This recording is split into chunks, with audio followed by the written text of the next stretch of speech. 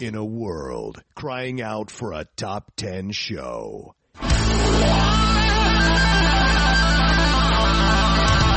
John Roca and Matt Nost are here to bring you the top 10. Take it away, boys.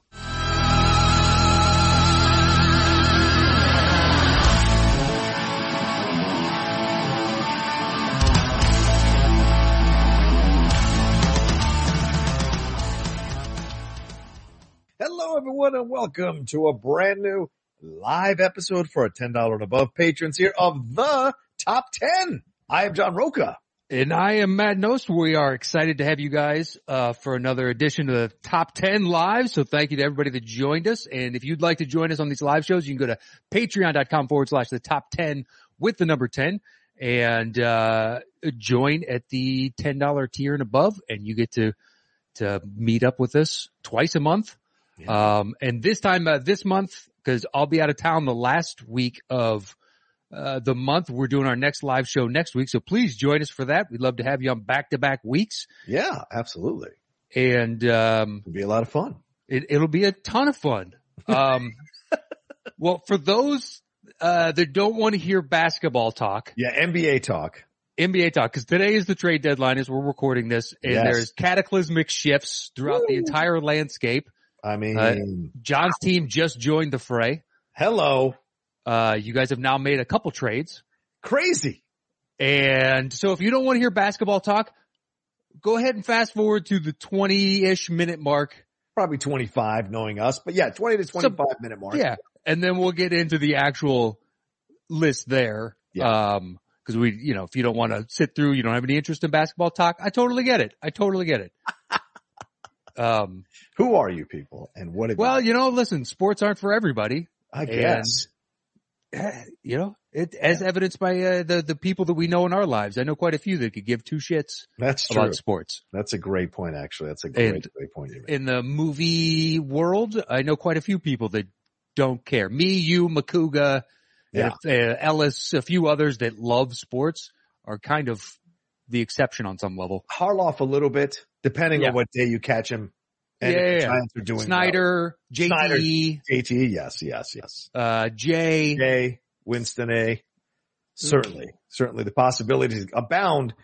But yeah, the NBA trade deadline is happening, and man, oh man, dude, I've been working all morning on stuff, so I haven't even seen the latest, and I just went to ESPN to see the Harden-Simmons thing actually went down. Yes. The last I checked this morning before I jumped into my office and started editing the Jurassic World trailer and all this reaction, doing some Geek Buddy stuff, was that Harden didn't want to ask for a trade because he didn't want to seem like a grousing guy who's asking, or a malcontent who's asking to leave yet another franchise, especially with all the hoopla that he made trying to get out of Houston to come to try to win a title with Kyrie and Kevin Durant. And it's crazy, Matt, that we're one toe away from this being a completely different story. If the Nets defeat the Bucks, do they have enough to go all the way and beat the Suns in the finals? I don't know. So crazy to think about how all this is happening now, all because of one toe. And it's not Durant's fault in any way, shape, or form, but just saying how it could have changed. And now Harden is on his way to Philadelphia for Simmons. I listened to Jackie McMullen talk with Simmons, and she said this would be a fantastic trade if it happened for the Nets. What do you think about this trade? Do you think this works for both teams? If Philly doesn't win a championship, they're sacrificing Simmons, Curry, 2 first-rounders and a second-rounder. The first-rounder is this year, and the Nets have the option to delay it until next year.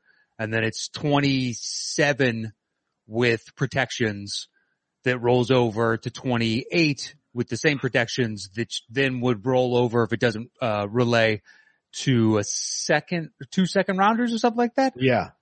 But 2 potential firsts plus a younger guy under contract that'll be very tradable in a couple of years if you want to get off of him, plus Seth Curry, because it doesn't look like Joe Harris is coming back anytime soon. Right. And do you want to pay James Harden the 5-year supermax when he already has a gut at 31 or 32, whatever he is? So he's going to be 35, 36. Yeah.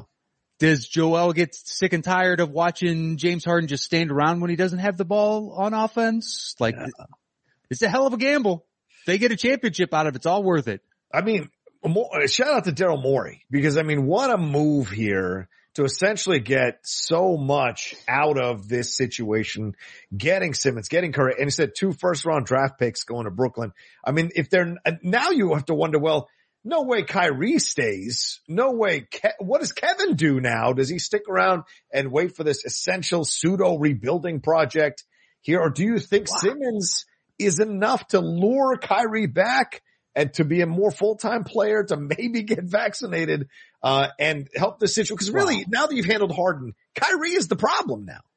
Yeah, I don't think Kyrie's getting vaccinated anytime soon. That's but insane to me. It was originally Kevin and Kyrie that wanted to go to Brooklyn together, and then James joined them. So I could see them wanting to stay, because you've got Curry now, who's a great shooter. Steph Curry's great, yeah. Yeah, he played really well for them. That is going to hurt the Sixers to not have him. Yeah.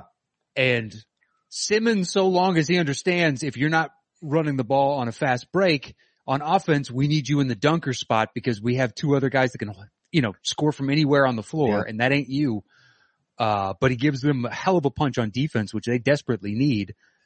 That's sorry. Good. Well, I was going to say, how long until Simmons is ready to play?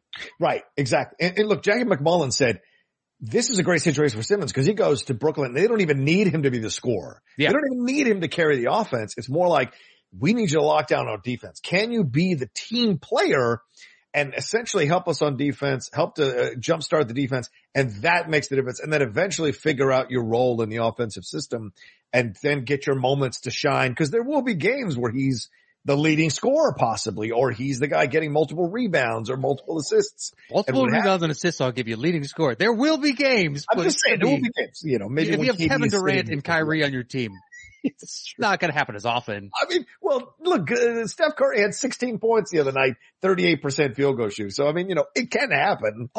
Simmons maybe has 22 points and leads the team on a night. Totally. It definitely can happen. And Steph's been, since basically the start of the new year, he has been up and down, mostly down. It's been weird to watch. Yeah. But yeah, it's a crazy trade. I mean, they've been dancing around this with reports saying nothing. So it looks like Windhorst was right. The ESPN had battling analysts saying this trade is going to happen, and Woj just saying, I have no information that they're actually having this discussion. This was yesterday, 2 days ago? Yeah.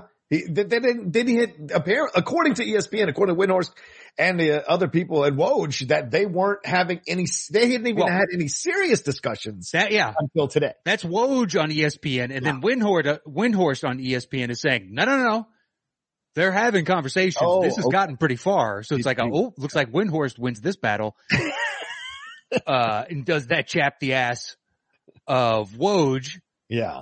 But it's a hell of this is one of the busiest trade deadlines. Finally.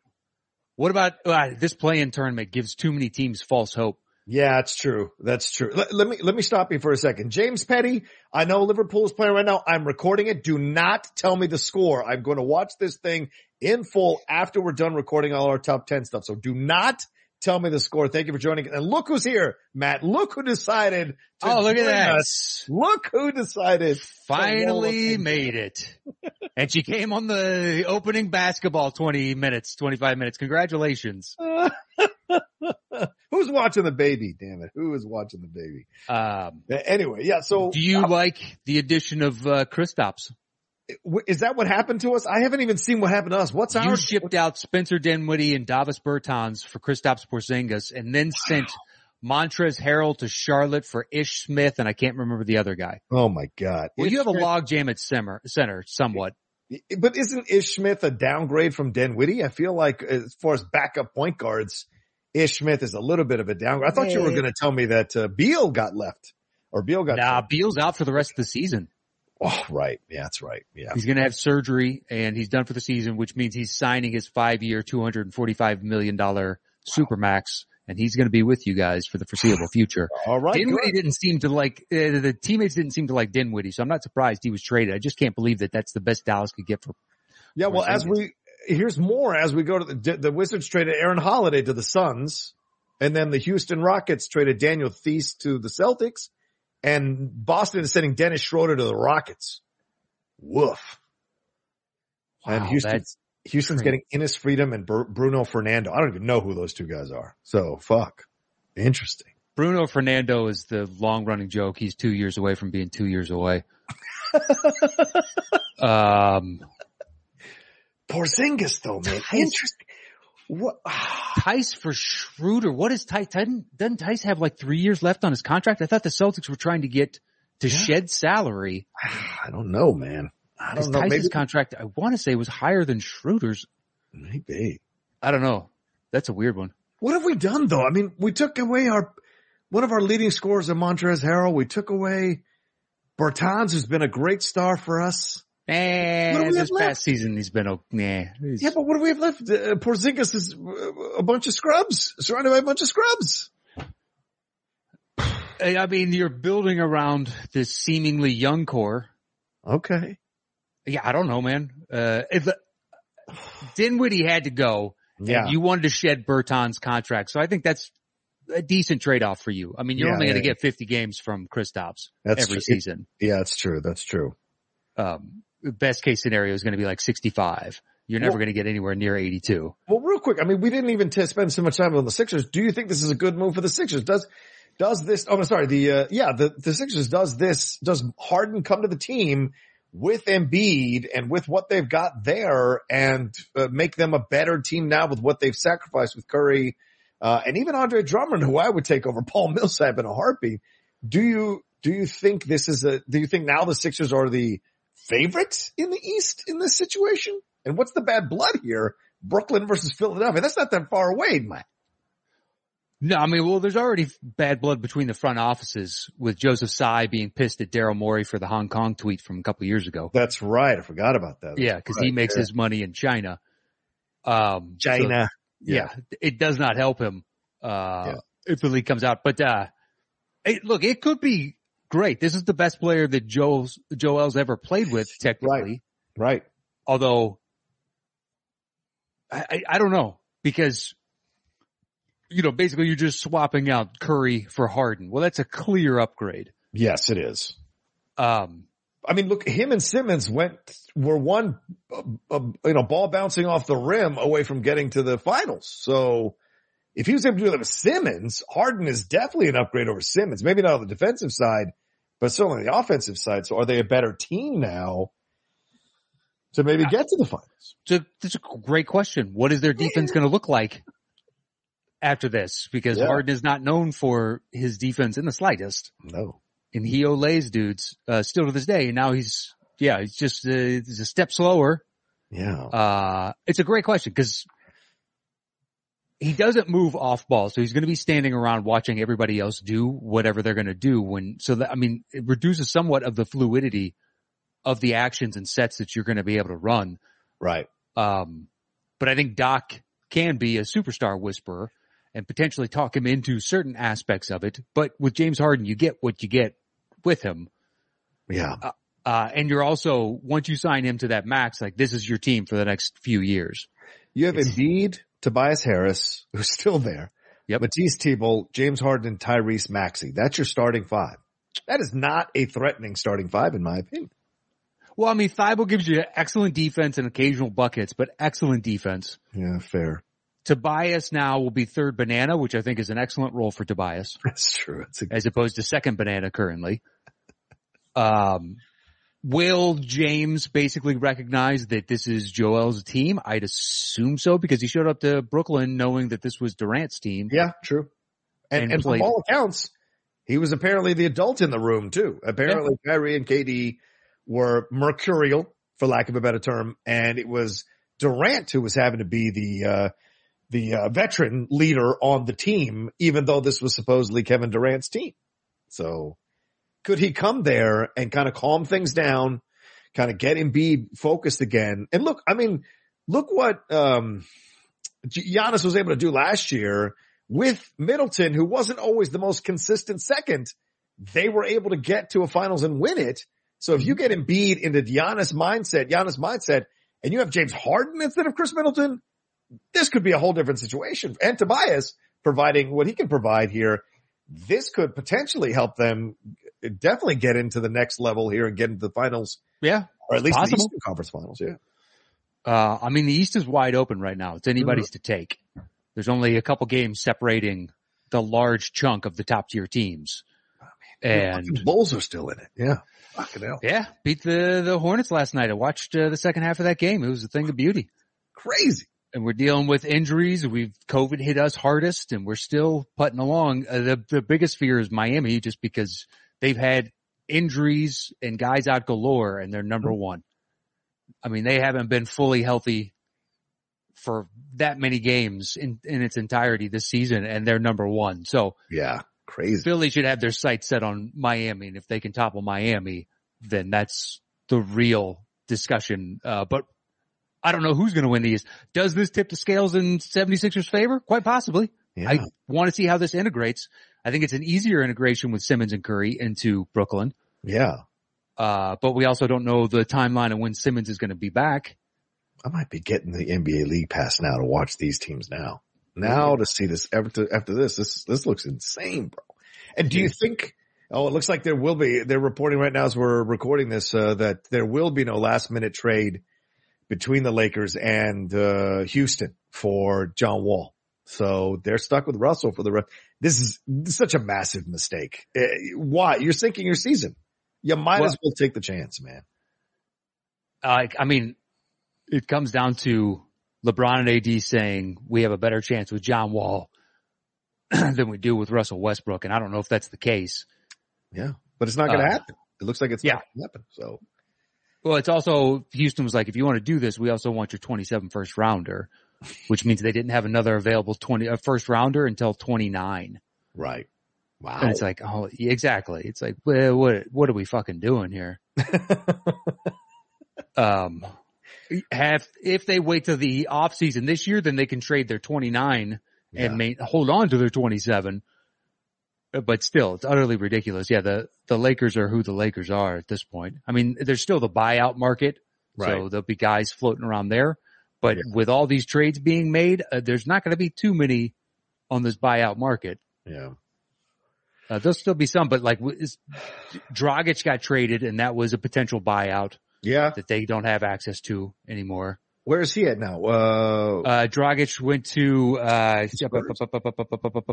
just son of a bitch. I can't remember. There's been so many trades today. Yeah, sorry. According to what I'm seeing here, the San Antonio Spurs who are trading for Dragic are expected to negotiate a contract buyout with Dragic.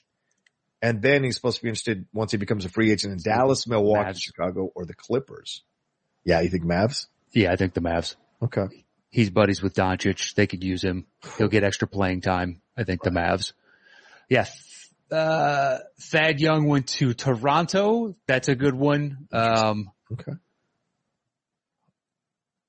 I mean, there's been so many moves. Let's see. The Suns shipped out Jalen Smith and they're bringing back Torrey Craig. Sorry, I'm trying to do all this off the top of my head. I can just pull up. Yeah, but I mean, it's been nonstop. I'm getting, texts. I feel like mini Woj. Well, people keep texting me, hey, what do you think of this trade? Did my team make an upgrade? Blah, blah, blah. Like, I don't know. Some of them it's clear. It's like, this is good for you. And others, this sucks for you. Yeah.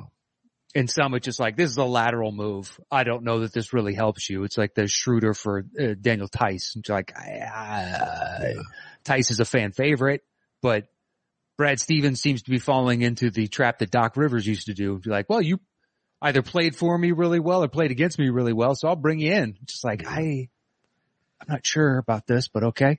But your boys stood pat. They didn't do anything. They're happy. Yeah, I'm happy. I didn't want them to do a damn thing. Yeah, fair enough. Well, it would have been Pat Williams, and he's our, he's plug and play when we get him back. It may not be this season, but going forward, we have the bulk of this team under contract. So it's like, why rock the boat? Why give up someone who could be better than anything we're going to get? I'm surprised that Jeremy Grant, Eric Gordon haven't been moved. Yeah. Is this a sneaky good trade? The Bucks picking up Ibaka here?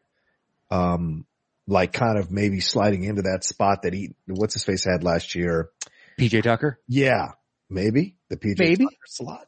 Maybe. I mean, this I guy's think PJ could guard more people. That's true. But Baca has experience at all levels, so of the playoffs. Yeah, and so DiVincenzo became expendable when Pat started playing so well, and the douche Grayson Allen, has been playing really well. Yeah, they're talking about signing him to an extension, give him like 2 to 3 year. That dude is the worst.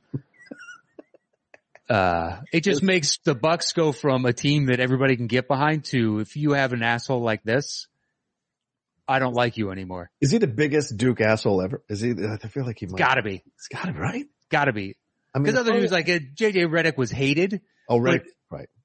He was. In college, Redick was probably the more hated. Yeah, I would agree with that.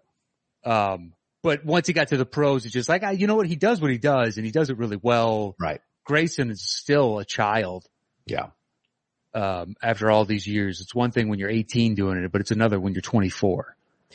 Do you think the Indiana Pacers sneakily got better here with Buddy Hield and Halliburton? I mean, Tristan, I don't know what I guess you slide Miles Turner now back into the center spot, so he's happier, but. Oh yeah, he's happier with that. Tristan's an expiring, so they get off that money. Yeah. Buddy Hield, they'll trade. I like the Buddy Hield situation for Indiana. I mean, that guy lives and breathes basketball and Indiana basketball. This might revitalize Hield. Not that he wasn't playing great. I mean, he's ranked third, I think, in 3-pointers over the last few years. So he's going to be great for Indiana if they keep him. And he might get reborn in wanting to be part of that team. I don't know. I would imagine they trade him. Yeah? Okay. I was in, what's that? Yeah, in the offseason, unless they flip him today. I assumed they were going to flip him today because there was interest in him from a number of contending teams before the season started. So I figure at his price point, 20 some odd million, I think it's 22. Yeah. That's a tradable contract, especially for what he does. So I think in the offseason, Indiana can shed that salary and get even younger. Right. I guess the Kings really love Sabonis because that's the only reason this makes sense. I would have traded Fox, but I don't think there was a market for Fox. No. Davion Mitchell, I think the rest of the roster to me, save Tyrese Halliburton, was up for grabs, and they traded the one guy that I didn't think they should really trade. But it's one thing to be like, well, who am I? But the Kings have a track record for making the worst possible decision every time a decision is asked of them. So I'm going to stand firm in saying you should have fucking traded anybody else. They've got 40 power forwards now, Matt. What are they going to do here? Who knows? It's the Kings. I have no fucking clue what they're going to do. I mean, there was no market for Fox, so this is now Fox's team. Right. But Halliburton looks like a stud who could help you win a championship. So here's our starting five. Raul Neto, Corey Kispert, KCP, Kuzma, and Porzingis. Right now, but then you plug in Brad Beal. Kuzma's played well for you guys. I know. And Porzingis, it's 50 games-ish that he plays, 55. But I'll be telling you, I'm telling you the honest truth. I don't think this, Unseld Jr. has been horrific for us over the last 2 months. I mean, the guy, I mean, we're only a game and a half out of that 10 spot. And you said Beal's not coming back. I didn't know Beal's not coming back. I don't know why I hadn't heard that, but I didn't know he was coming back. He's done for the season. God damn it. He's having surgery on his wrist, I believe. And they're shutting him down for the rest of the year. And he is more than likely going to opt into or sign a 5-year extension worth $245 million. Oh, so this was announced a couple of days ago. So it must have slipped under my radar. I just didn't even see it. I was looking through other things. God damn it. Yep. He holds a $36.4 million option for next season. Jesus Christ. 240. You think they're going to sign him to the 245? 100%. Wow. There's no question in my mind. If Beal is willing to stay there, they are going to throw the entire vault at him. Yeah. Why does he show such loyalty to the team? Has done nothing for him, man. I mean, almost nothing. I don't understand the loyalty. I would push so hard to get the fuck out of there because I don't think he's going to get. I don't think he's going to get $245 million from anybody else. That's why. Yeah, but at some point, money doesn't fucking matter, man. Go get the title. That's what matters. Being a legend on a crap team. I mean, how many Sacramento Kings on crap teams have gone on to be fucking Hall of Famers, man? I mean, it doesn't happen. If you're on a crap team, you're going to stay on a crap team forever, no matter how much you're respected. I mean, he will probably get in the Hall of Fame because, everyone talks about Bradley Beal, but to not even have a shot to get to an Eastern Conference Finals or to get to a finals, I think it's such a loss for him to keep sticking around, on a team like this, and I'm saying that as a fan, for God's sakes. Yeah, but he can always force his way out if he really wants to, even though that's not his style. But no, it's not. He's a very loyal guy for whatever reason. I don't know. I'm just, maybe he's just really jazzed about the Commanders. Shut up. He's got his luxury box. I talked to Ellis, asked him about it, and he's like, he's fully defending. Don't talk to Ellis about it. Ellis is an apologist for this team. I love him to pieces, Mark Ellis, but we are finding a division in our friendship for the first time ever. And his undying loyalty to this team is just beyond me. Beyond me. The new Dan Snyder accusations, none of that seems to stop him. Somehow he's created a divide between the owner and the team. And to me, that divide has never existed in the history of the Redskins / Washington football team / Commanders. It's never existed for me. The owner is intrinsically tied to the team. So to me, especially an out there owner, right? Not like a quiet, subtle owner. That's a different situation. But an owner who, like Jack Kent Cooke, was a magnanimous, huge dude. Mm-hmm. Then we had his sons for a couple of years or 3 years. Then Danny comes in, and Danny's just as big in a completely different way. And so to me, first, the Commander's name sucks. Second of all, more accusations have come out. And so I'm telling you right now, Matt, I am not cheering for this team for 1 second next season. Not kidding. Not for 1 second until he's done being the owner of that team. It's the year you guys win a championship. Fine. Go ahead. I've lived through 3 of them from beginning to end. I had more than enough as a fan of the team. But this is horrific, man. And Jonathan Allen coming out with that stupid tweet that he won't have dinner with Hitler. It bleeds from the top down, the stupidity going on over there. And I don't care how many people of color or women they promote, they're still a shithole fucking franchise because the dude at the top corrupts and leaks his corruption all the way down. Take a flamethrower to this place, buddy. I'm just saying. All right. Any more basketball talk? Nah, we could keep going, but we should start the show at some point. So okay, all right, fine. Any final words? Who do you think? How about this? Who do you think won so far today? As we have 30 minutes still left, right? And the trade deadline 4:00. So who do you think? Well, we might as well just focus on the biggest trade, and we say who won between those two. Okay, I think sure. In the short term, the Sixers; the long term, the Nets. Oh, okay. But Sixers have a much better shot of winning a championship this year. Mm-hmm. But I'm not sure if I want to be saddled with that contract and lack of picks.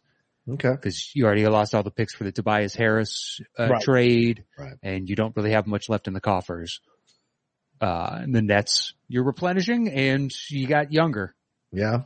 So it very well could work out better for you. I want to see how CJ does on the Pelicans. I'm curious. Very, very curious. Yeah, that trade, don't understand, but okay. It's from both sides. It's such an anticlimactic way to end that partnership. Yeah, and that's the best you could get for him was basically Josh Hart and a bunch of disparate parts that you're just going to ship out in other trades and get a bunch of second round picks that aren't okay.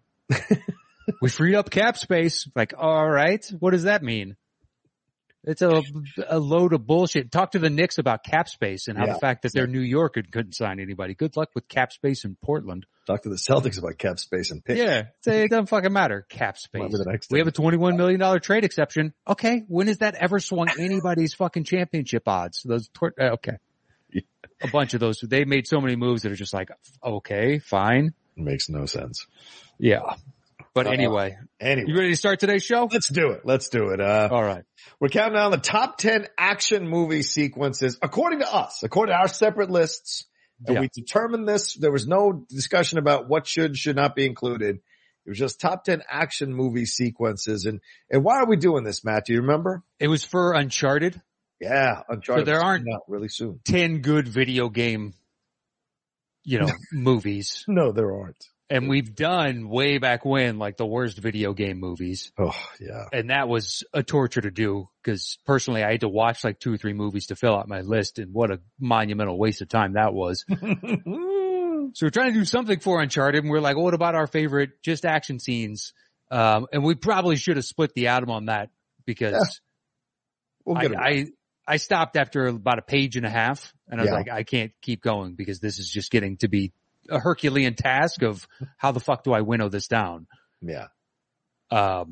So it's a lot to choose from. Hopefully we have 20 totally different options. I doubt we're going to have fully different lists, but I would imagine we're going to have quite a few. Okay. That's my hope, at least. That way we're, spreading the love around because there's a lot to choose from. There is. I try to keep as many fight scenes off my list Me as too. possible. I didn't always succeed, but I tried. So there may be an element of fighting in the overall action sequence, but the sequence itself, I tried to keep it away from just being a straight up fight. Yeah. I technically have 2 fight scenes. Okay.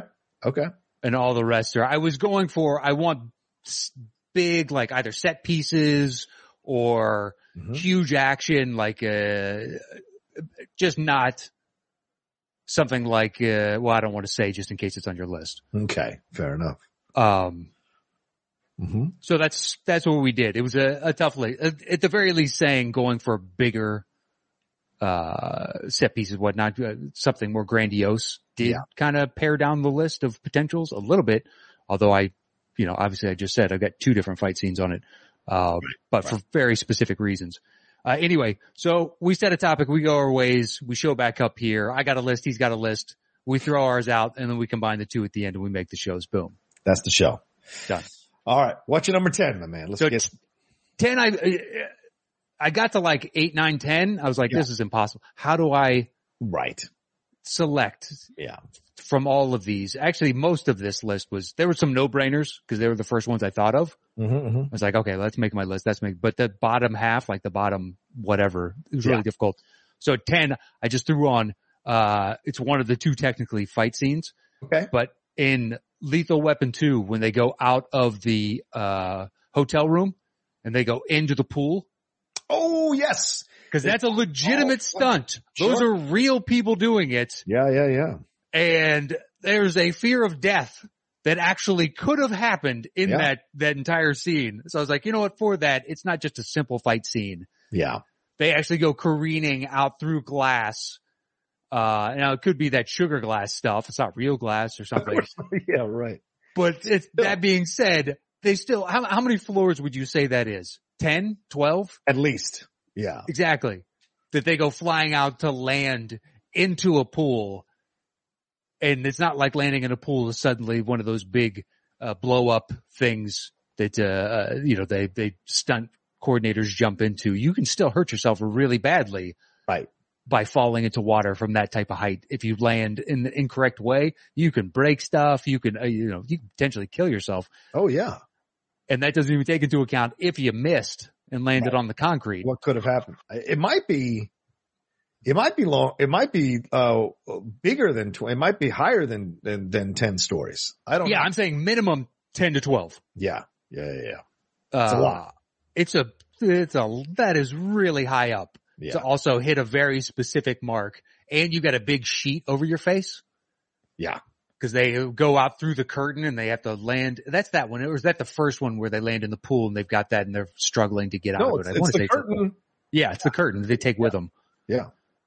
And it's also 2 stuntmen that are doing it and not just one. It's just like, wow, the level of difficulty to pull this off for the spectacle that's going to last about 10 seconds. Yeah. There it is. There it is. We can play less than 6 seconds. So yeah, so it's about 10 stories, I would say. Yeah. And then they fall into the water. So yeah, I think you might be right. About 10. I thought it was going to be like 20, but it looks about 10 for me. So there you go. I just wanted to find it to take a look at it because I remember that scene. Because I remember Danny being like super crazy. And then Mel goes right out the window. It was right after we got introduced to Leo Getz, Joe Pesci just crushing it. Yeah. Okay. He's dead though, by the way. Yeah, if he falls, it falls that far into the water in that body, Getz is dead. Let's just put that clearly. No offense to Joe Pesci. Well, yeah, exactly. It takes somebody in peak physical shape. Yeah. because you also need to land in a very specific way. Yeah. Because if that water is still, then on some level it's the same as landing on concrete if you don't land the right way. Yeah. And what's his face? Riggs is crazy, so you know he's in peak physical shape. Yeah, of course. This is nothing to him. Yeah. So, well, and especially like Mel Gibson was still in his prime, physically speaking. Yeah. And that is on the tail end, but still in his prime. Yeah. Well, I'm just saying as far as peak testosterone, whatever. Because what do you think he was in that? Like 36, 35? Maybe. Yeah, that's what maybe. Let me see here. Mel Gibson. Lethal Weapon 2. Lethal Weapon 2. So Mel Gibson was born in 1956. So if it's 86, he's 30. So Lethal Weapon is 87. So he's 31. 31, okay. Or Lethal Weapon 2 I'm sorry. Lethal Weapon 2 is 89. So he is 32, 33, something like that. 32, 33, somewhere. Yeah. All right. Well, still a couple years younger than I thought, but still, right? Still in his prime. Still in his prime. Still in his physical prime. Yeah. Jordan was still winning titles at 32 years old. So sure. But yeah, just because of the impossibility of choosing a final one on there, is like, you know what, that one, because it's got a real stunt, it's not just a simple hand-to-hand fight. Right. It's something memorable that I've kept with me since, seeing it the first time. So I put that at my 10. Absolutely. All right. So what's your 9? My 9 is the helicopter fight in Fallout. Oh, yes. You know what? Yeah, I'm gonna put that as my 8. Go ahead. Now, between the two of us, you're the bigger Mission Impossible fan. I couldn't pick one. Yeah, but yeah. That's the thing. I was like, oh, well, there's that one on the plane where he's on the side of it. I was thinking the building when he's calling the building. That's a really awesome action sequence, especially with the dust, when the dust comes and the fight all through the dust. Everything like that's pretty cool. But yeah, the helicopter scene is fucking incredible. So that's great. That's a great point. Yeah. And there's also that, the parachuting jump they do early on. And, but the reason I chose helicopters, A, it's really cool. You have 2 helicopters flying around, but B, Tom Cruise is doing a lot of the flying. Yes, in those scenes. Yes, he is. That's what part of in my list. I'm like, I'm going to reward the people that put their life on the line for the stupidity of making an action film. Cause he also did the skydiving jumps as well. Right. And I looked it up. It's 3 different jumps and they stitched together the one long continuous, but it's Tom Cruise doing it, which is the only reason you would have in that type of jump, because it's supposed to be a clandestine operation. You're not announcing what you're doing. Yeah. And yet he's got his face lit up, which is only for movies. So why he was an Iron Man. He's like, can the mask come off while I'm fighting? No, Tom, it's kind of an indelible part of the character. But little did he know how they were going to get around it with Dan, because they shot his face multiple times. Exactly, from inside it, or when he's talking, it comes off, but then it goes back on during fighting and all that stuff. But just to see him lit up and that and be like, isn't this supposed to be like a Navy SEALs type jump where you're flying into behind enemy lines? You don't want to let the world know. But anyway, the helicopter, it is awesome. You got Henry Cavill hanging out the side, firing a ridiculous like Schwarzenegger Terminator 2 gun. Yeah. And he just firing at him.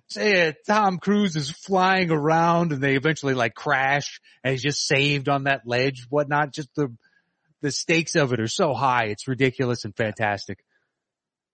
Agree 100%. I mean, I remember watching it and I was like, okay, so it was pretty obvious from the beginning Cavill was going to turn on him. Like that was so obvious, right? But then, the fight scene in the bathroom is incredible. It's great. And then you go forward and then when he finally turns, the ferocity of Cavill trying to get to Cruise, it is almost like some sort of unhinged beast that is coming after him. And that adds to the element of the action sequence. And when he's kind of losing it and frustrated, and then they get onto the fight onto the ground and all that occurs there. So it's all connected and it's pretty incredible. And yeah, I mean, and it looks like those two guys, it looks like they came close to actually killing themselves doing this damn stunt or doing this damn sequence. So yeah, 100% great stuff. Great stuff from Cavill too. Because it's not easy to go toe to toe with Cruise and make it look like he could kick your ass when it looks very clearly like you could throw him all around the room if you had to. Do you think that the producers asked Cavill, do you want to be in the back of the other helicopter? I mean, Tom's flying his.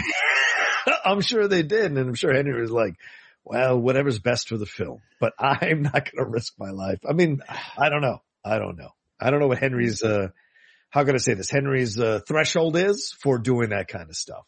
I mean, you know, I think I would side with Henry in that and being like, don't we have computers for this? Yeah. Right. What's the point? You know, what do I have to put myself through?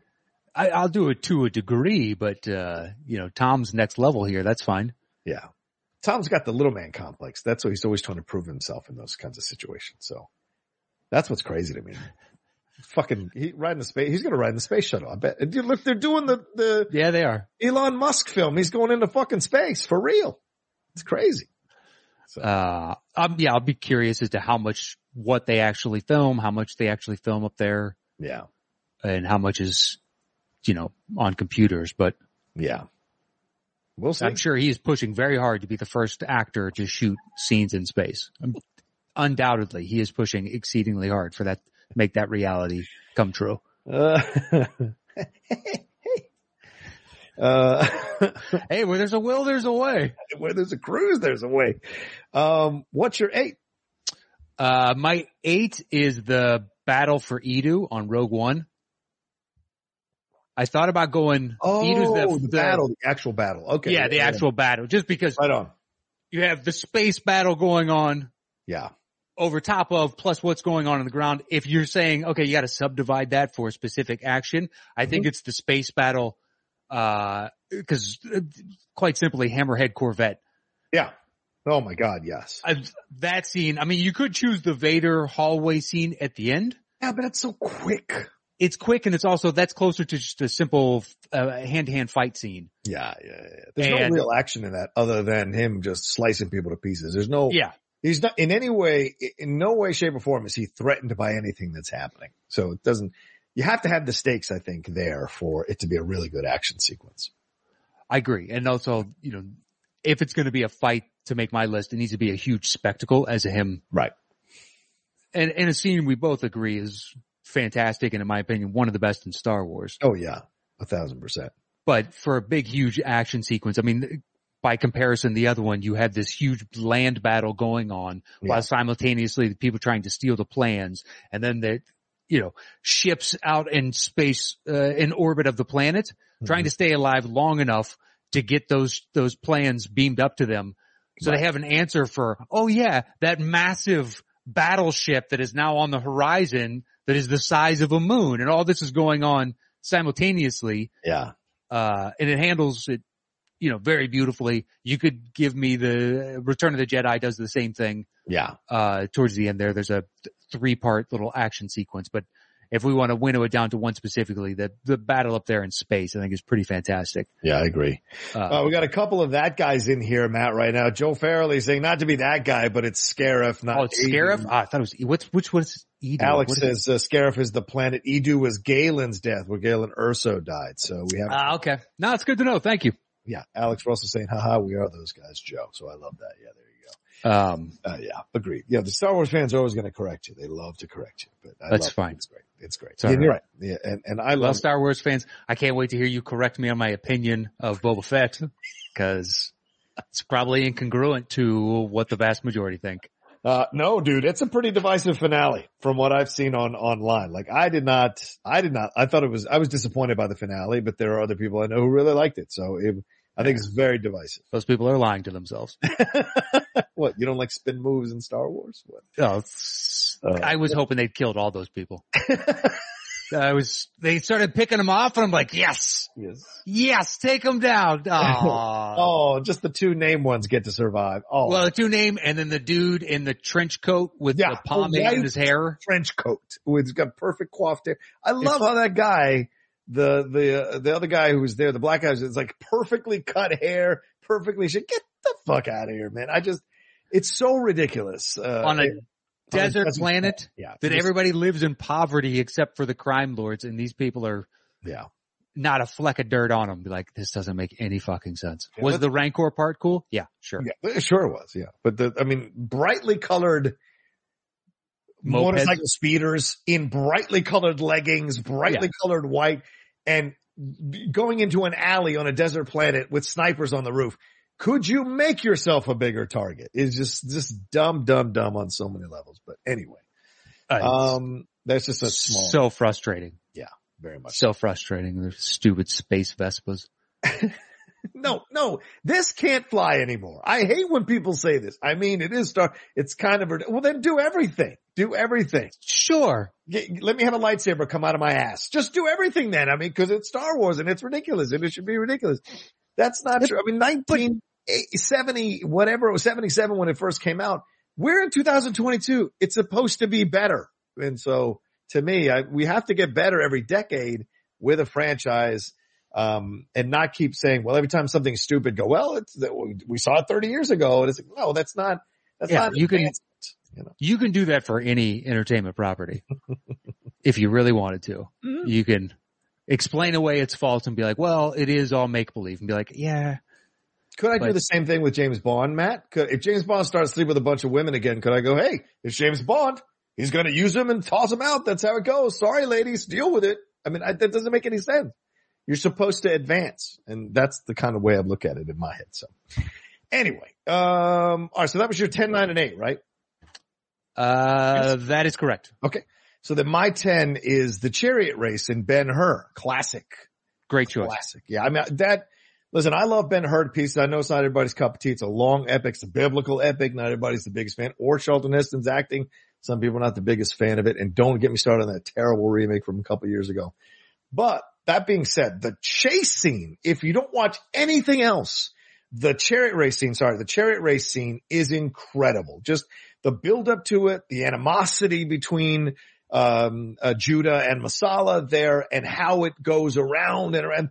And those are all extras sitting in the crowd. That's the incredible thing at the time when you could fill a stadium like that. Build it out in the desert and have people show up and kind of fill it and shoot the sequence of and then all the drama that goes on. It's just a race, but so much happens in that race, and so many emotions are going on, and the near deaths, the near spills, and some of the spills, and people get run over by horses, run over by chariots. It's an incredible action sequence that was very well directed when a lot of things probably could have gone wrong. Because back then, it's not like they were able to cover everything, Matt. It looked like very dangerous in some sequences, yeah.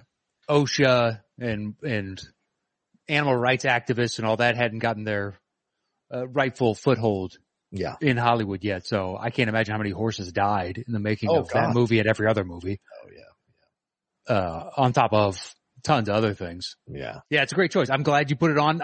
It made my side list of potentials. Yeah. And I was like, you know what? I think it's got a good shot at making John, so I'm going to leave it off because I don't have the same affinity for the movie. Yeah, right. Because I do. Yeah. Well, as much as we want to include current stuff, I still want to, when we can, put classic stuff up there as well. My number 9 is the Hobbs and Shaw scene with the helicopter. Oh my God. Is that the lasso sequence? The lasso. I mean, The Rock with the arms. I mean, I know Chris Evans does it even better in Winter Soldier when he's holding the helicopter and holding onto the landing spot. Yes. I like this sequence a lot. I think this sequence is great. I love The Rock riding on the back of a tow truck, Statham directing things, and The Rock using that lasso to grab a helicopter out of thin air. The audacity, Matt, to think that this stunt would work, and yet to pull it off to pull it off the way they did was just incredible to watch. And so since it's The Rock, since it's Statham, and I kind of like Hobbs and Shaw, I had to put it in here. So yeah. I mean, it's the best of the Furious that I've seen. That's not really saying much. Oh, fair. That scene is ridiculous. Fucking ridiculous. The only reason I saw it is because it was a weak summer and we had our best of summer list to do eventually. It's like, I gotta fucking see this. I think it was the same summer as The Meg. Oh God, The Meg. Yeah, I saw that too. It was a bad summer if memory serves. So I was like, I gotta see this because right now we're getting to August and I've only got like 6 on this list. Yeah. I love The Meg. Jesus, it's so bad. But yeah, I mean, great stuff. I really enjoy that sequence, and it's just see The Rock. It's a cool action sequence. It is. The helicopter down. Yeah, because then it leads to them going off the side and then having the fight with Black Superman himself, Idris Elba, with his suit and everything. So it's a connected sequence that leads to a fight at the end there with all three of the leads against him and eventually subduing him and what have you. So yeah, pretty cool shit. All right. So then my number 8, we already said, which is the helicopter scene in Fallout. So what's your 7, dude? My 7 is, so it's from Interstellar. Ooh. And it's after they wake Matt Damon up and he tries to kill McConaughey, but he jumps on the ship and they go back and he wants to reattach with the main ship to get the fuck out of there. And it's them chasing him down, and eventually they have to match the same or not the same, but the same spin of the main ship. And just to build, they almost black out. And that's why you have a pilot, in there as opposed to just all scientists. And the tension and the build up, and you have these huge set pieces where there's frickin', planets in the background and massive ships, and the fate of humanity is in the hands of these individuals, and all of that, just the build, the excitement, anticipation, the music. I don't know. I like a lot of that movie, but I think that's the most heart racing part. It's a good choice, man. So yeah, Interstellar. I would take a couple others from that Interstellar as well, but dude, when Damon plays a villain, it's so much fun to watch. It's so much, because he seems like he's having the best time playing a villain. And when that turn happens in the movie, you're like, oh my God, because it works on so many levels. The fact that Anne Hathaway risked the mission, the success of risked the existence of the world so that she could line back up again with Matt Damon because she has such feelings for him. And then having Damon become the villain and turn on them, and essentially in a selfish approach here, try to screw them over so that he could get back home to a world that might not even exist if their mission isn't accomplished, Matt. So it's nuts on so many levels, that sequence, man. It's a nice choice. And a little factoid that I love is Damon almost didn't take The Martian because he just shot Interstellar. And Ridley Scott came to him and was like, I got this. And he's like, I think people might be sick of seeing me in space. I just did a space movie. I don't want to be the space movie guy. And then he read the script and he's like, I like the script, so I did it. Yeah. Space movie guy. And he made the right decision. In the end. Yeah. But yeah, he does. He plays an excellent asshole. Yeah. Because the audience isn't expecting it. The audience doesn't want him to be an asshole, so when he is, it's pretty cool. He's Matt Damon, for Christ's sakes. Matt Damon. All right, what's your 6? My 6 is probably not on your list, but Saving Private Ryan, the D-Day. Oh, go ahead, man. Yeah, I know. I hesitated on putting it on because it's been on so many different lists, but I was like, if we're talking about the reality of it, the people that are there at D-Day said it was exceedingly real rather. Although I watched a great there's a history channel on YouTube, and they have experts on to talk about movies. So it's a nice little cool. Yeah, Venn diagram overlap of two things I really enjoy. Right. And there was somebody breaking down very specifically this opening sequence and where they got it wrong. Yeah. But it was still, he was like, listen, but some of this is me nitpicking. They got so much of this right, that it's incredible on some level that they managed to shoot all of it. But, storming the beaches and APC and door comes down and you just have machine gun nests perched on hillsides and cliffsides, firing down at you, raining high caliber bullets of death and just picking off people all around you. I can't even fathom what that's like. Thanks to the movie, I can somewhat visualize, but I don't even. Yeah. It's crazy. Yeah. Just walking into death. Well, the crazy thing I know for me, I remember seeing it, and for me, what struck me was, because I hadn't been sent over to a theater of war. Mm-hmm. Sorry, but I was still in the military. So you never know, even as a reservist, when you might be called in to, and so since I'd never experienced an actual battle, watching that movie, knowing that I was still in service was scary because it was so realistic, or the most realistic thing I'd ever seen in terms of the randomness of deaths, how quickly it can happen, the throwing up, the vomit, people shitting their pants. Everyone said that that's all the stuff that happened. And then seeing just the ferocity of that battle as it goes forward and the different things that happen. I mean, the guy looking around for his arm that's been blown off. right? That kind of madness, and then seeing the occasional slow motion and all of that that's happening, or the kind of, messed up in the head from Hanks reacting to it, all of it leading to that one moment where they shoot the dude out of that turret there in the sniper that's there, shoot him out using that little mirror to coming across the corner. All of it leading to that moment where they finally commented. It's one of the most incredible things anyone's ever going to witness. And those are one of those scenes, Matt, where you wish you could remove it from your mind so you could experience it all over again for the first time. And cause it's so, I remember just getting like, I think I was crying by the end of it because of the feeling of what this is actually like. And then seeing so many people die in such rain. I mean, just think about it, Matt. You're like preparing yourself, and as soon as the door flies, you're dead. You don't even have a chance to fight. You've spent all this time worrying about it and preparing yourself and what you're going to do, and you hope you live, and within seconds you're dead. And it's like, well, what was the whole point? So it's just crazy to think about, man. Yeah, the point was, hopefully that wasn't in vain, and we ultimately take, of course, this objective. And if we can get this, it's like, as they're moving along and, Tom Hanks meets up with other commanders of different regiments. Right. And they have a discussion. I think it's with Ted Danson or maybe Giamatti. And he's like, well, first we take this and then we take this and then it's onto this and then we get Berlin. And they know that they're just basically, you're crawling towards a very specific finish line, but there are benchmarks you have to hit throughout. Like when they light the guy on fire, which, if I have to be any job, it is definitely not flamethrower, because one bullet and you are just a bomb. Yeah. But when they're like, cease fire, save your bullets, just let them burn. Oh, man. And I remember watching that going, yeah, that makes sense. Yeah. Sadly, we're asking people to ration at home. We're saving as much materials as we possibly can. Yeah, let them burn. Save the bullet.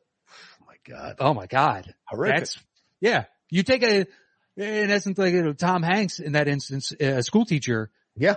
And you warp their mentality to thinking that is the most prudent and wise action. Right. Yeah. And they do it. Yeah. Because it technically makes the most sense. Yeah. Right. This is gross. That's the horrible truth of war, is the logic of it. When it makes sense, it's almost more brutal than the physical action of seeing war, experiencing war, is those mental things, mental deals that you have to make in those situations, and how that echoes with your life, in your life afterwards, So yeah, great choice, brother, man. That was your 6? Yeah. Okay. So then my number 7 is the final 45 minutes of 13 Assassins. You're going to take that battle sequence. I'm going to give you this battle sequence, which is the samurai film. It's awesome. It's the last 45 minutes, which is the final battle. And it is 45 minutes. As if I thought it was like an hour. Yeah. The action sequence, maybe. It's so long. But they cut off that corrupt, Shogun's, crew, and the 13 assassins who have set everything up. It's essentially like 7 Samurai. They've set all these traps up, but it is a fight sequence with the swords, but there's also action sequence of running around to the certain areas and the fences sliding in and out and jumping through. And of course you got that one, weird guy who's kind of an animal who doesn't use the sword at all, just kind of uses whatever's naturally around him, adding another element to this whole battle, the anger, the crying, the people set on fire, the whole thing. And then you get these incredible amounts of deaths going on piece by piece as the 13 assassins start to die one by one as they're taking out loads of the Shogun's soldiers and footmen and protectors. Also, all of it throughout. It's so well directed. It's so well choreographed. The score is incredible, and the emotions going through all of it are so perfectly timed that by the time you get to the end, you are so satisfied by that ending because of what happens to that Shogun that it's just so worth it to go through that incredible action sequence. And it's just incredibly well directed. And it's in one area, essentially, one town, essentially. Yeah, it's one town. For an hour, and they make it work, so well. So yeah, I had to throw that one in. Yeah, it was just so long. That's why I was like, I feel like I might be cheating. Is it a scene? Well, the Private Ryan is 25 minutes long, the opening, so. Yeah, but it is a distinct chapter. Yes. And to me, on some level, that fight is the whole movie. It's the final chapter. It is the final chapter, but I mean, it's kind of like it's what everything's been building to, and then that build is an hour long. Fair enough. You're not wrong though. It's awesome. It is. All right. So then my number 6 is the zero gravity scene from Inception.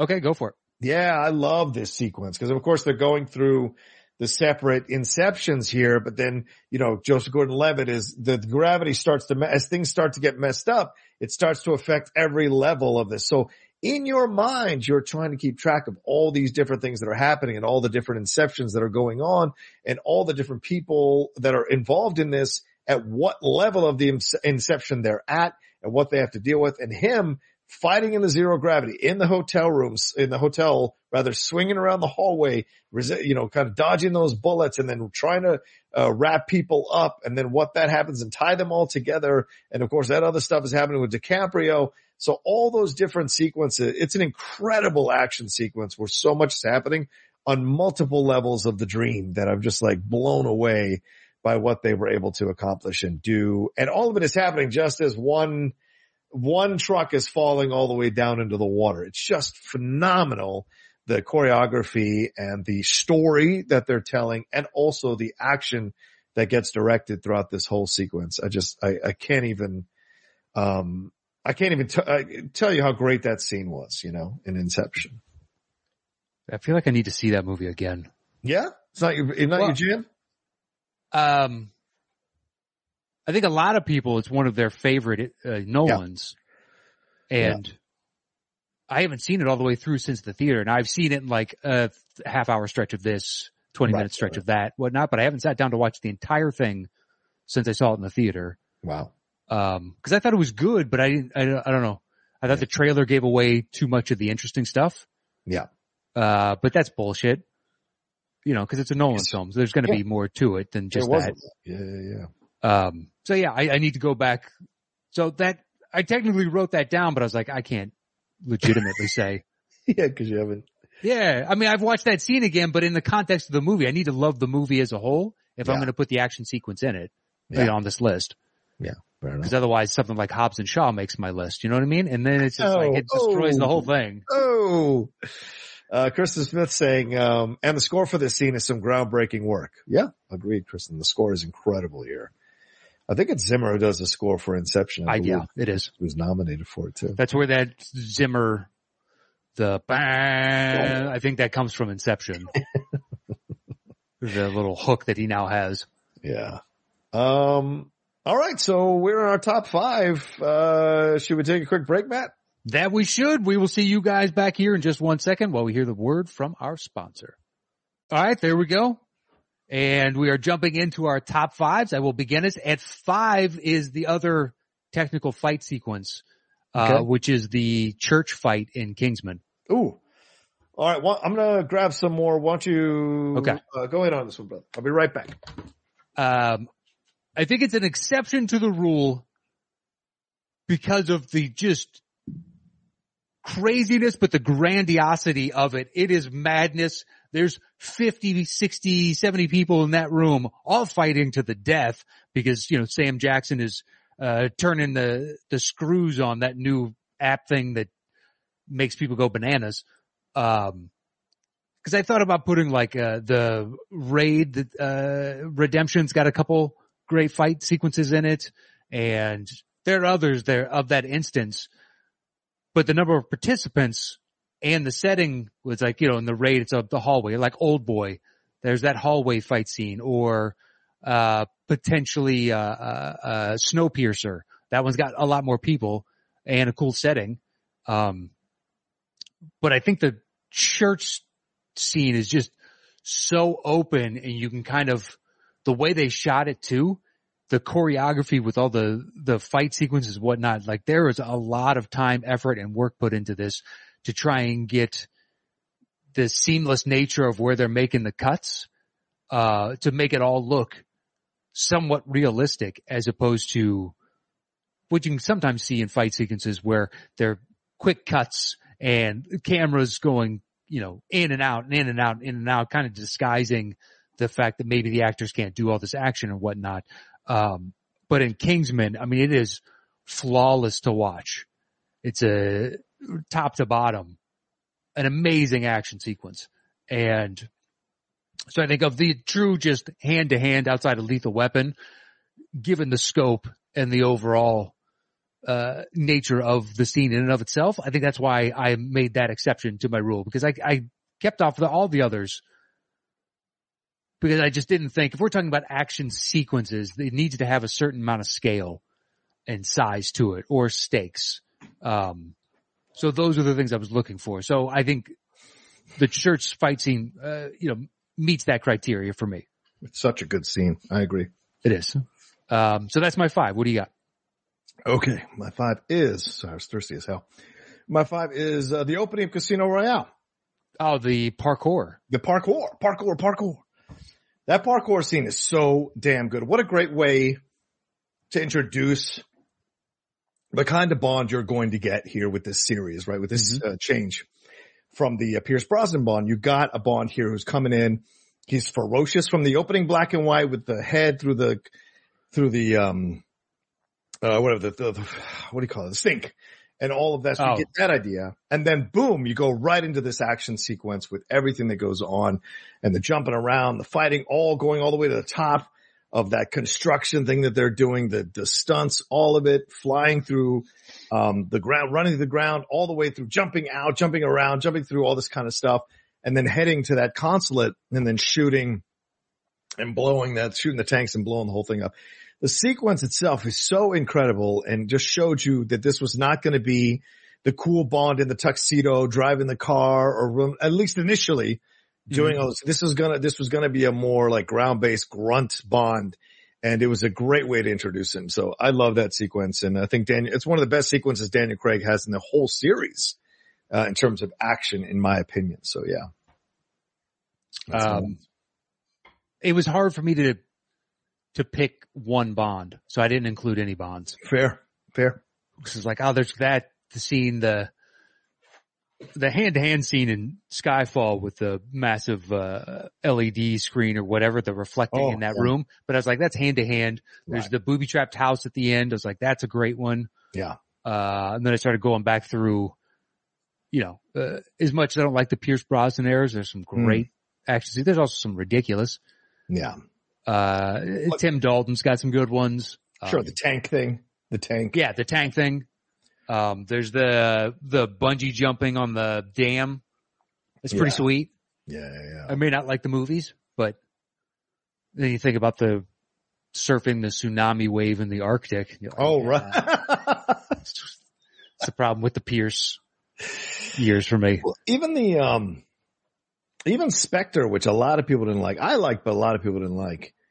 There's that action sequence with a Swan where he's saving her and the plane is coming down to try to kill him and all. Like that's with Batista hot on his heels. Yeah, Madeline Swan. Well, which one is the one with the backhoe that's on the train? That is Spectre. Is that Spectre? As well. That's what I thought. Yeah, fight with Batista on the train. Yeah, I like that one. I think that's good. That's a great hand-to-hand fight scene. Absolutely. And she's gorgeous in that dress. My God.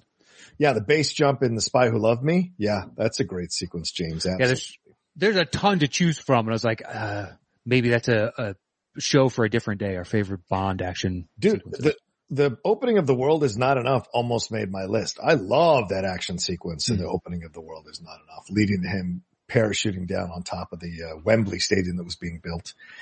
All right, so what's your 4, man? My number 4 is the Battle of Helm's Deep in Two Towers. Yeah, I had to take that one out. Go ahead, man. It's a nice sequence. Yeah, it's a nice mix of there's some CGI elements to it, but then there's miniatures and actual full scale sets that are made. There are tons of people going throughout, and there's just a massive amount of action on different fronts going on. And I mean, it is a thing of beauty. It's still my favorite of the series. Actually, the extended editions are on HBO Max. You can watch those now. Oh, nice. Okay. Did the Two Towers extended edition over 3 nights to fall asleep to. I've done it before. I've watched all the extendeds. Yeah. Over like 3 nights or something, way back when. Yeah. But yeah, I figured that was long enough, and I watched 30, 45 minutes and then slowly fall asleep. Well, I still have 2 hours. Okay. and then do it again and do it again until I finish out the movie. Alrighty then. But to watch Helm's Deep, I mean, that's what I'm gearing up for that whole time. Yeah. And still, it still has an impact. I mean, I still love the shot of the orc running in with the bomb. Oh yeah. And they don't know what gunpowder is. Right. So they're just like, what is this guy doing? They're kind of looking at him like, no one will breach these walls. And then to see, cause it's, you know, it's basically this is an allegory for World War I. Yeah. Which is the advancement of technology and how that changes the landscape of what you assumed.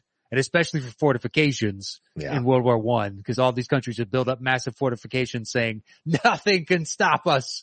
Look at these forts. And you're like, yeah, you were used to going up against Napoleon's cannons. Well, those fuckers are dead. Welcome to the New World Order, which is, you know, an order of magnitude beyond what you can even fathom. Watch this. And it's just that to distill that entire idea down to they have this with the commander. I can't remember the gentleman, the character's name, even though I just watched it, but he was like, no one's ever breached the walls of Helm's Deep, and we have held this for countless generations. And then this just one dude running in with a bomb. Oh. But anyway, just the whole thing. It's awesome. Yeah. Helm's Deep is a great sequence. Kristen Smith giving me shit already saying Roka not including a scene from Lord of the Rings. Was so shocked. Yeah. It's not that I didn't want it. It's more a matter of like, I guess it's weird in my, you know, once again, these are our own personal lists, right? Yeah. As much as Matt said, like 13 Assassins, the whole film leads that Helm's Deep. The whole film leads to Helm's Deep. So it's like, okay, well, this is such a massive scene that I didn't want to include it because there's so much that goes on, but I totally wouldn't begrudge Matt including it because it's such a phenomenal sequence of events that go on throughout the whole thing and the great banter between everybody involved in it and the real dread that you sense when you're watching this because it's at night and all that's happening and with the rain and the rain, right? Exactly. But it's my favorite extended moment of the whole series is Helm's Deep. That's my favorite. That end fight is so, you know, for Frodo. Oh, it just doesn't do a damn thing for me. But that Helm's Deep, that's fucking awesome. So that's what I would say. No offense. All right. Well, what do you got it for? At 4, I have Heat. The fight, shootout. The shootout? Yeah. Sure. Oh my God. I love that shootout. So good. I don't know if you've seen Heat. But it's a damn good movie. I don't like De Niro or Val Kilmer or Ashley Judd or Pacino. Man sucks. Pacino. I'm a big Hank Azaria fan. Hey. Great ass. You're a big McKelty fan. McKelty Williamson. That's your guy. John Voight. What? Is it John Voight? Yeah, John Voight, right. Well, yeah. But more so personally what he stands for. Of course. Definitely. The man knows what he's talking about. He's tuned in. He's tapped into what's really going on in the world. Mm-hmm. Him and Kevin Sorbo, I think, get it.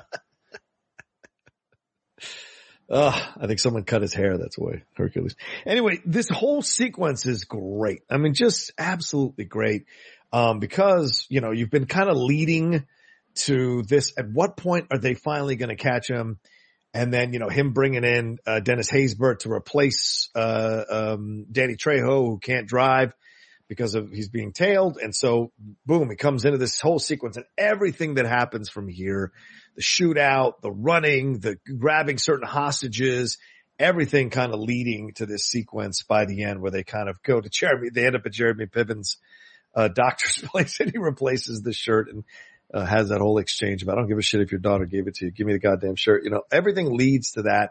And Sizemore getting taken out and, Chris getting shot and all of that just is so well done and choreographed throughout the whole, area of downtown LA. So for me, it's just one of my favorite ones to go back and watch over and over and over again. Just the choreography and the timing and the way it's edited and the way it's shot and the score, just all of it works so well. And the acting, of course, all of it works so well. Yeah. The realism. This is what I assume a shootout like this would look like. Yeah. Right.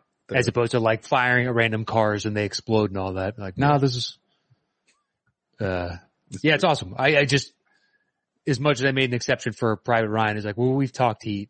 Yeah. Fair I'll enough. put something different on. All right. What's your 3? My number 3 is the plane sequence in Dark Knight Rises. That's my number 2. Is impossible not to dude. I think so. I don't know if you have any other superhero on. I do not. No. Me either. Yeah. Just because they're so CGI laden. Mm-hmm. Mm-hmm. Whereas that plane, that's real. Mm-hmm. They made all of this. This is happening, and the spectacle of it just has that much more of an impact. Yeah. Knowing full well that they had to spend a ton of time figuring out the logistics of how they're going to pull this off, and then manufacturing all the different planes. Yeah. Cause like, the plane that they, capsized, I guess, for lack of a better word. Yeah. It's made out of a very thin wood they created it for, just because otherwise it'd been impossible to do this. Yeah. But it's all like real individuals in the middle of this flying through the air. Like, it's crazy the amounts of effort that went into pulling off a stunt, and it is nothing short of just jaw dropping. Yeah.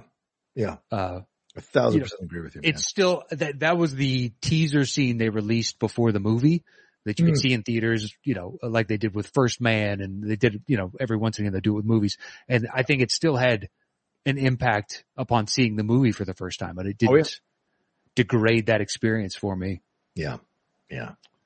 I agree with you 100%, man. I mean, people might not like this movie, and I get why some people might. I love it. I enjoy it. I think it's a great capper to the trilogy. Are there some scenes in the film that don't 100% work, or aren't, as Matt has pointed out numerous times, the Wall Street scene not believable? Sure, I guess, but like overall, Bane, I love Bane as a villain in this movie, and Tom Hardy brings such a ferocity to that character. The scene when he's beating him up the first time, you see Christian Bale's utter desperateness that he cannot beat this guy, and his greatest fear has finally come to visit him, that he has met a foe he cannot overcome, and what that does to him, and then what it leads to, and the whole sequence and the thing when he's climbing out, all of it badass.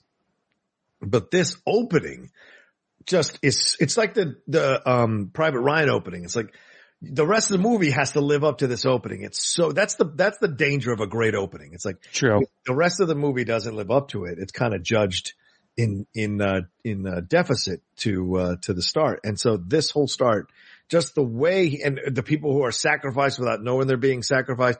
I mean, it's almost a little bit of a 9/11 situation when you read about what happened there. Some of those guys didn't know that these were suicide missions. Apparently, some of them didn't know. They didn't know. Yeah, there would be fodder for the cause. Exactly. And so like that whole sequence there when he's telling the dude, you got to stay. Yeah. Some of you have to They're stay. expecting 3 bodies or whatever it is. Right. Brother. Yeah, brother. The changing of the blood, all of it, just great to see. As they're all being suspended down. Yeah. It just is beautiful. I wish the movie was as good as that opening for me.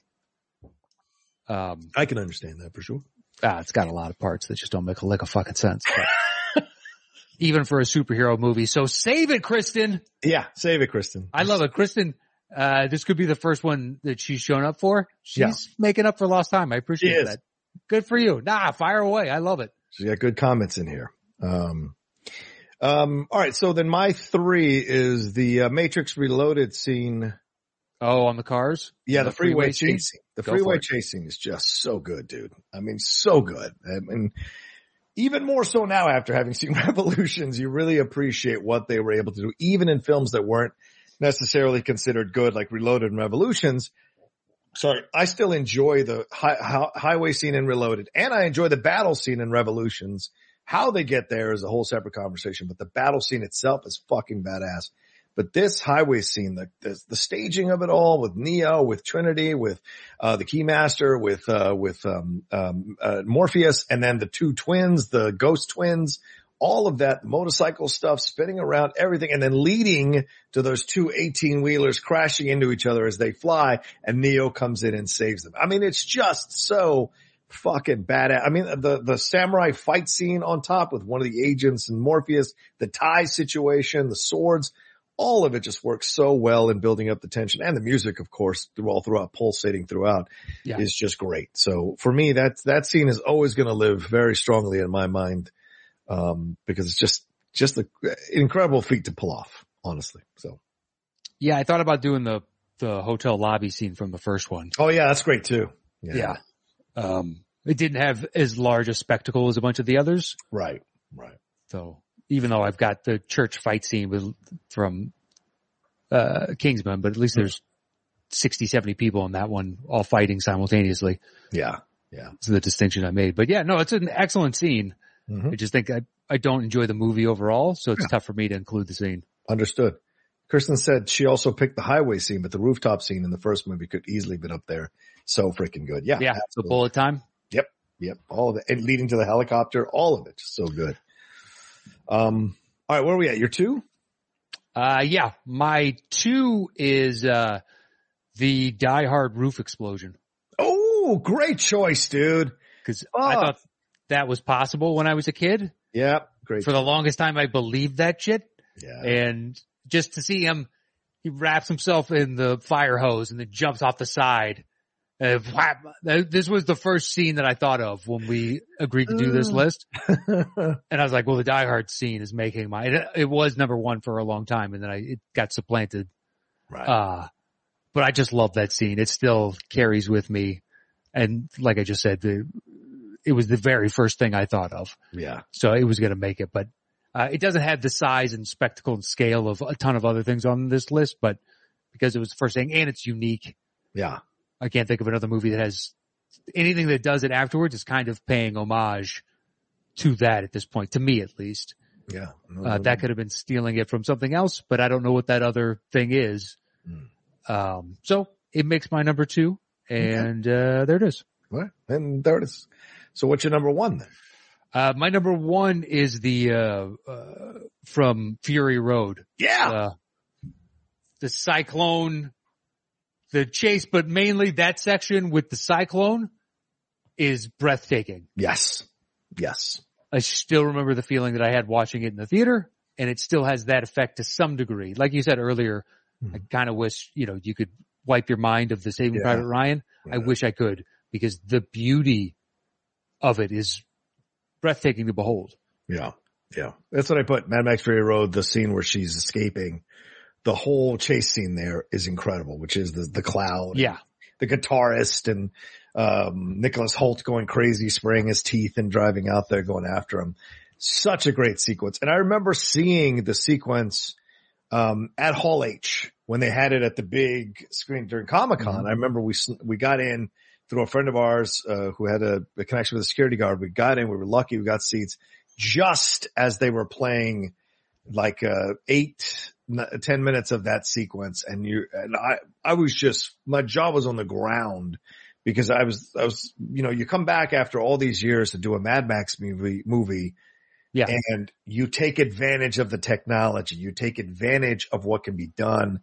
And George Miller did such an excellent job of taking advantage of that technology and completely blowing away anything he'd done before. And that end sequence of Road Warrior is still one of the greatest car chase sequences ever.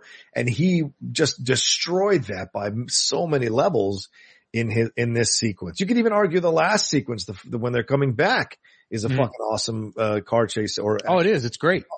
Yeah, but it just doesn't have all the vivid colors coming to life in the midst of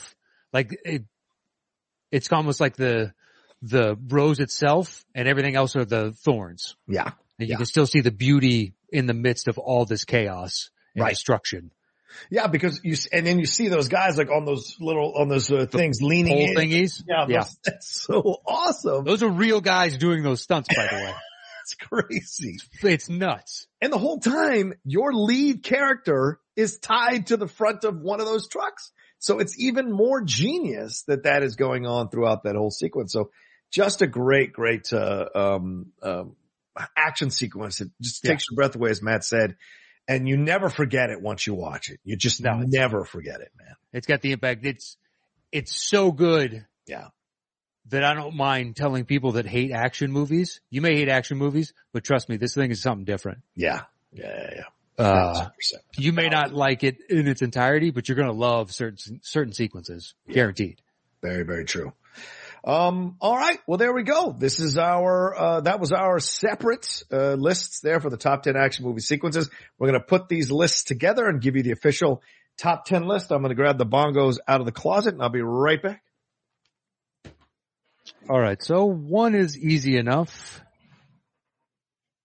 Fury Road, Car Chase, Tornado is what I wrote down. I would probably say Dark Knight Rises. And after that, Where we only have 3 movies in common. Okay. 1 and 2 are done. Fury Road being both of our number 1s, and then Dark Knight Rises, the plane sequence. Yep. Makes sense. So those are 1, 2. And then we have Fallout as an 8, 9. Yeah. So we should probably hold on to that. I agree. So, my number 2 is Die Hard. Mine is the plane. Knight. Oh, so that goes on there because mine was the plane, the Dark Knight Rises. Yeah. So that is number 2 Mm-hmm. on our official list. All right. So what's your number 3? The Matrix Reloaded, the freeway chase scene.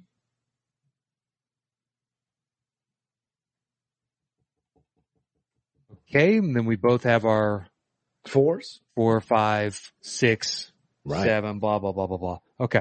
Let's do it. Got a coin.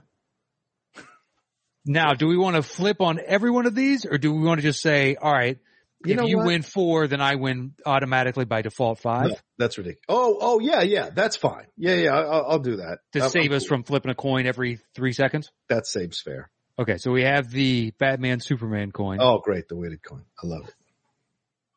I can find a regular quarter if you really want. Why change now? Just flip the damn thing. Well, the universe heard you complaining and it is rewarding you. Thank you. Heat is my number 4, so that goes there. Just, warming them up. All right, so that's 1 through 6 done. We have 7, 8, 9, and 10. Do you want to do Fallout here? yeah, sure. At 7, that's fine with me. So then my 5 would be Kingsman. Okay. What's your 5? Casino Royale, the opening Casino Royale. So where are we at now? What number are We we have at? 1 spot left. Ooh. It's both of our 6s. Yeah. Mine So I'll is flip the Inception. coin again. What's yours? Mine is Saving Private Ryan. Okay. Oh boy. So I'm flipping the coin again. Oh boy. To the winner goes the spoils. Oh boy. I don't want him to lose that one. Private Ryan. That could be That could be a tough situation.